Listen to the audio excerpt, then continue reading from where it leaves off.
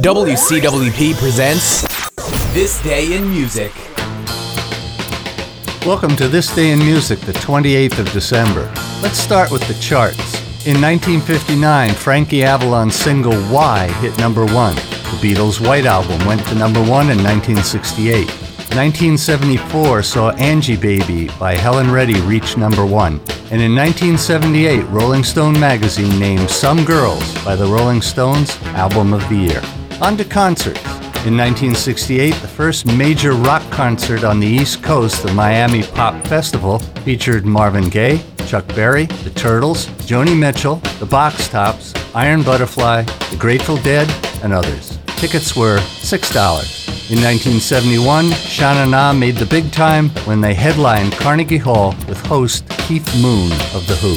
And that's it for This Day in Music.